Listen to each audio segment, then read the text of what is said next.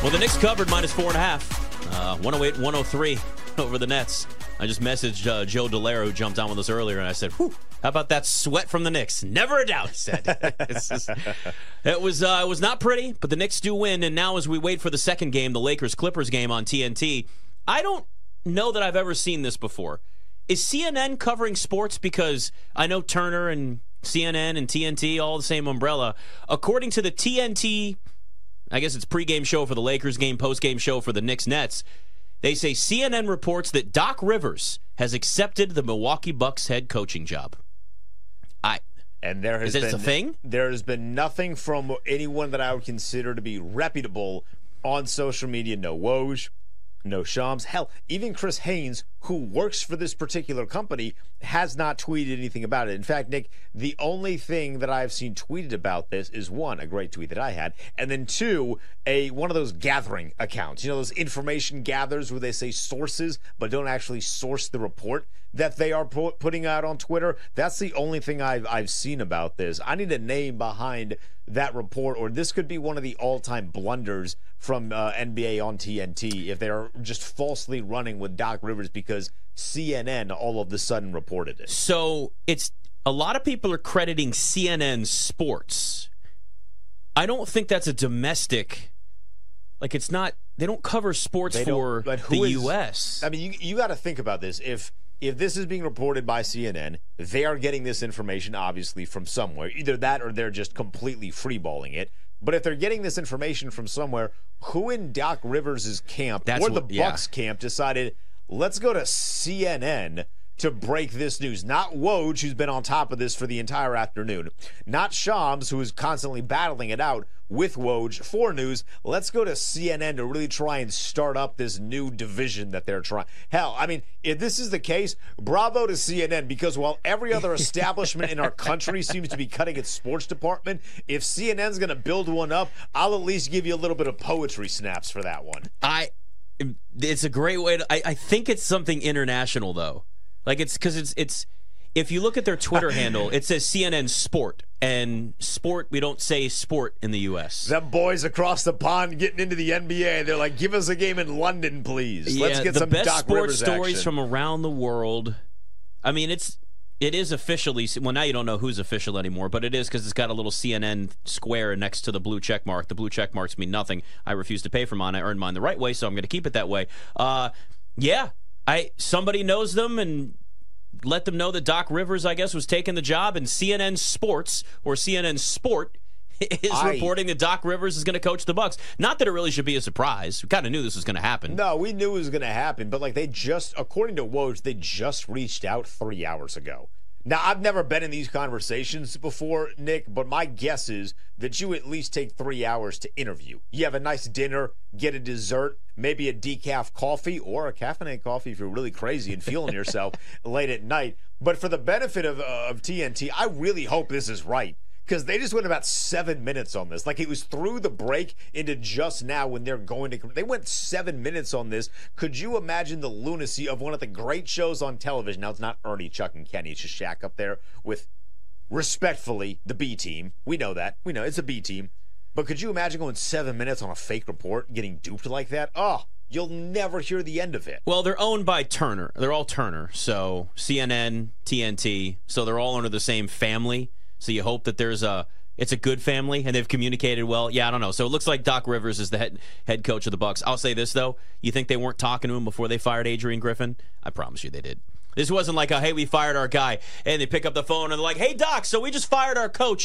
Hey, would you be interested in coaching the Bucks here at all? Yeah, you would. Okay. All right, great. Because we already fired. No, they already had this conversation beforehand. Yeah, you can't contract tamper with ESPN. You're allowed to do that. Yeah. So didn't they fire Jeff Van Gundy because he wanted to get back into coaching, and now Doc Rivers leaves halfway through the NBA season to go coach? Naturally, they fire a guy who wants to get back into coaching, and they hire a guy that literally just left and clearly still wants to coach. They should have made Redick and RJ, by the way, the top team. I think those guys are hilarious. Yeah, they are really good. Both of them. There are some players that just transition right away to media, and they just have it. They're just naturals. And like JJ does want to coach, but he wants to coach like fourth grader. So it's you're playing different ball games there. And you know what? That's probably the best. I mean, coach in the NBA after being Doc Rivers just wants more. He's a glutton for punishment. Good thing is we know Bucks will lose in the second round again, so that's not going to change anything. It would be not. I love Giannis. I like my playoff life is better when Giannis goes further in the playoffs. Yeah, but Doc Rivers has had lots of talented players, and we know how that's gone when it's all said and done. Well, at least I know Damian Lillard will play better in Game 7 than James Harden. He might not play great, but he'll play better than James Harden. You know what? Touche.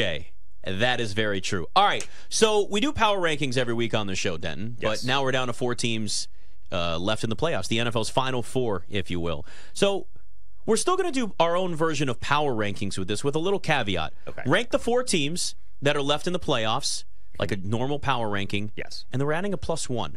And this +1 is like a date. It's a date to these power rankings. It doesn't have to be a team that you love right now if they were in the playoffs, where they would be maybe. It could also be just where that organization is, what their future is, what you think they're doing, what you saw from them this season that tells you, hey, this team, they're on the rise. They're hot right now. Like Hansel, so hot right now. That's what I'm going to let you start, my friend. You go with your power rankings. You give us your +1. I'll let you start with that. Do I start from the bottom or do I start from the top? I always start from the bottom. I go, well, it was 10-1, now it's 4-1, and then the +1 at the end. And you got to keep the number 1 team for last. So the tradition here on this show is we go from lowest to highest rank. So here's the thing. All right.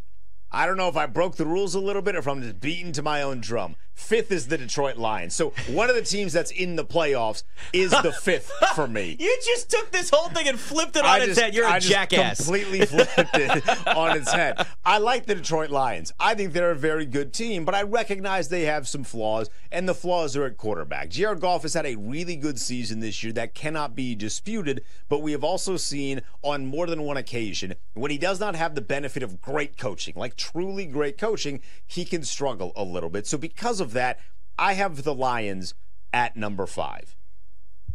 At 4 is my +1. This is where I'm messing some things up today. I came in ready to fire, guns a-blazing, because the entire, we'll say 48 hours, Nick, ever since the Bills lost the game to the Kansas City Chiefs, there's been a lot of discussion about where Josh Allen ranks amongst the pantheon of great quarterbacks.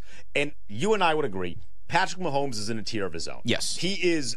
We are watching Jordan in the flesh. For my money, he's the 4th greatest quarterback of all time, and we're watching him play now. So he's in a tier of his own, and then you get to that second tier, which is where your Lamar Jackson is, which is where people are saying that Josh Allen is. I would agree with that, but everybody is forgetting the name Joe Burrow. Patrick Mahomes has lost to 2 guys in the postseason. Tom Brady, one of those was not his fault because his guy jumped off sides. The other time he got absolutely crushed by that Buccaneers defense in the Super Bowl.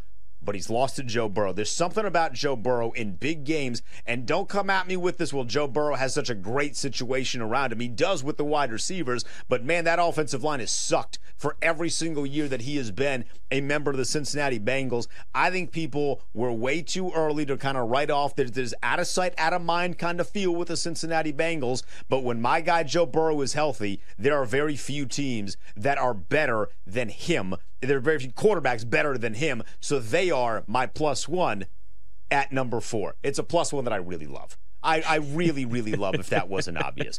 Number 3 for me is the San Francisco 49ers. I think we saw a little bit of their flaws this past weekend in that Brock Purdy was crowned maybe a little too early, right? I still think he's a good quarterback, but he was in the conversation for MVP. That was a little unfair. He was in the conversation for Joe Montana. Don't know where that one came from, but those San Francisco fans must have been having a ball in the early portion of this season. He's not there yet. It's very clear that when Deebo Samuel is not playing, there is a difference in this offense. So because of that, I have them at number 3. Number 2 is the Kansas City Chiefs. The Kansas City Chiefs, Patrick Mahomes showcased yet again, home road. Doesn't matter. He is playing with his worst set of skill position players that we've ever seen. Travis Kelce is one of the greatest tight ends that we've ever seen, but this has not been his best season. I think that is inarguable at this point. The numbers back that up. Still great. He proved this weekend, by the way, he is still somebody you can rely on in big games, but Mahomes had to deliver such incredible throws just to get the guys to catch it. this weekend. It was incredibly impressive from his standpoint. So because the Chiefs are playing so well and because Patrick Mahomes is still Patrick Mahomes, I have them at number 2. And finally, we end with the Baltimore Ravens. I don't think that Baltimore is getting enough credit, Nick, on the defensive side of the football. They have the MVP. We are so accustomed to seeing a great defensive team lift a subpar or average offensive team. Think the 2015 Denver Broncos where Peyton Manning literally couldn't throw the ball. Think the LOB Seahawks where, yeah, Russell Wilson's been a good quarterback in this league for a while, and they had Marshawn Lynch, but that was a defensive team that won that Super Bowl, and had they not gone to Russell Wilson on the goal line, they go back-to-back in Super Bowls. Baltimore has a great offense and a great defense. So the combination of those two things, as much as I love Patrick Mahomes, I do not think anybody can beat Baltimore in the postseason this year. So they are my number 1 team. I almost really broke the rules and didn't even include like a number 2 just to kind of accentuate the gap between Baltimore and everybody else. But I thought just moving Cincinnati was enough. I'd like to be invited back at some point, so I didn't want to just completely take a mallet to this thing and go bashing like I was Ice Cube back in the 90s and 80s. First off, you already threw the show on its head. Yeah, that's true. Because you already broke the rule. Well, you didn't break the rules. There was really no rules for this. We kind of made it up. I live by my own rules. I would say this. It was surprising. Now, here, let me tell you this. First off, I love the Bengals. I love Joe Burrow. And this team, even with some salary cap implications, got a really, really bright future. But are you not concerned at all about the potential that they lose T. Higgins, though I think they could franchise him, that they don't have the cap space to address really still some needs on the offensive line, some upgrades there, maybe some things defensively as well? Do those things concern you at all? Of course, okay. Yeah. I mean, the loss of T. Higgins, they're going to lose T. Higgins. Like the end of season interviews kind of like, all right, everybody kind of gets the deal here. T. Higgins is gone. Tyler Boyd might be gone as well. But they're in a really unique spot. They're in a really unique spot because in the NFL draft, they're like kind of at that midpoint of the NFL draft. There's a lot of really good wide receivers. Like if a guy like a LSU alum Malik Neighbors happens to drop and Cincinnati is in that spot, if a guy like Rome Odunze, who I thought was the clutchest wide receiver in college football this year, if he happens to drop, like imagine pairing Malik Neighbors and Jamar Chase, because they're going to keep Jamar Chase. Jamar Chase is going to get a hefty contract this offseason. They're going to keep Jamar Chase. As long as you get guys for Joe Burrow to throw to, he'll be fine. Malik Neighbors may not be that much of a drop-off from Marvin Harrison Jr. either. Now, I think Marvin Harrison Jr. is maybe slightly the better receiver at this point, but I don't think there's so much hype around him. I think it's overshadowed Malik Neighbors and what he's able to do. Malik Neighbors was great this year for a team that had a couple of other options to throw to. It's such a stacked quarterback or wide receiver draft too that if you are the Bengals, I think they likely go wide receiver in the first round or maybe offensive line. I mean, you might want to go tackle too. Those are probably one of the two things, but we're looking at the potential for, listen, there's maybe 5 receivers again, just like we had a couple of years ago, go in the first round, the Jahan Dotson and everybody that, we're getting so much just elite wide receiver talent coming out of college football now. These kids are so prepared and so ready to contribute pretty much right away. Keon Coleman, another one, Florida State, going to be likely a first-round pick. I've seen him mocked to the Cowboys. Yeah, Troy Franklin. He was great. It's loaded. So if you're a team right now that has some quarterbacks or wide receivers coming up in that spot where they're going to have to get paid and you're not sure you want to pay them, this is the chance. We got quarterbacks and we got wide receivers in this draft. I think it's going to be utterly chaotic, this NFL draft. And I can't wait for it. I love a chaotic draft. Me too. It feels like we've been promised chaos in the NFL draft for remember the Aaron Rodgers trade when that originally broke, and then now we know Adam Schefter was like, I didn't have any sources. It was just kind of a gut feel, and you're like, dude, what? But we've been promised chaos for years, and we haven't gotten chaos. Daddy needs a little bit of chaos. You know what I mean? Daddy needs a little bit of chaos. I root for chaos when it comes to the NFL draft. The first 6 to 7 picks could all be quarterback and wide receiver, and that's it. That's it. Teams are in a great spot, chance to maybe trade up. There might be a couple of teams that feel like they want to trade down. You can add some more pieces to that, but you have so much in terms of offensive firepower. I mean, even, Brian Thomas Jr., another one. I mean, I'm actually looking at a mock right now. I think it may be up to like 7 wide receivers in the first round. So, if you're the Bengals, it's a chance to replace maybe both of those guys. What if they find a way to trade and have 2 first-round picks, take themselves a tackle? So, listen, I do love the Bengals. I'll say this, though. I went a different route with my +1, and I think actually my top 4 is going to be a lot different than yours, except for maybe one of them that are on there as well. So, you took one road, and then you veered way off the highway. I'm going a different road, and I'm veering off on a very different exit. It's BetMGM tonight.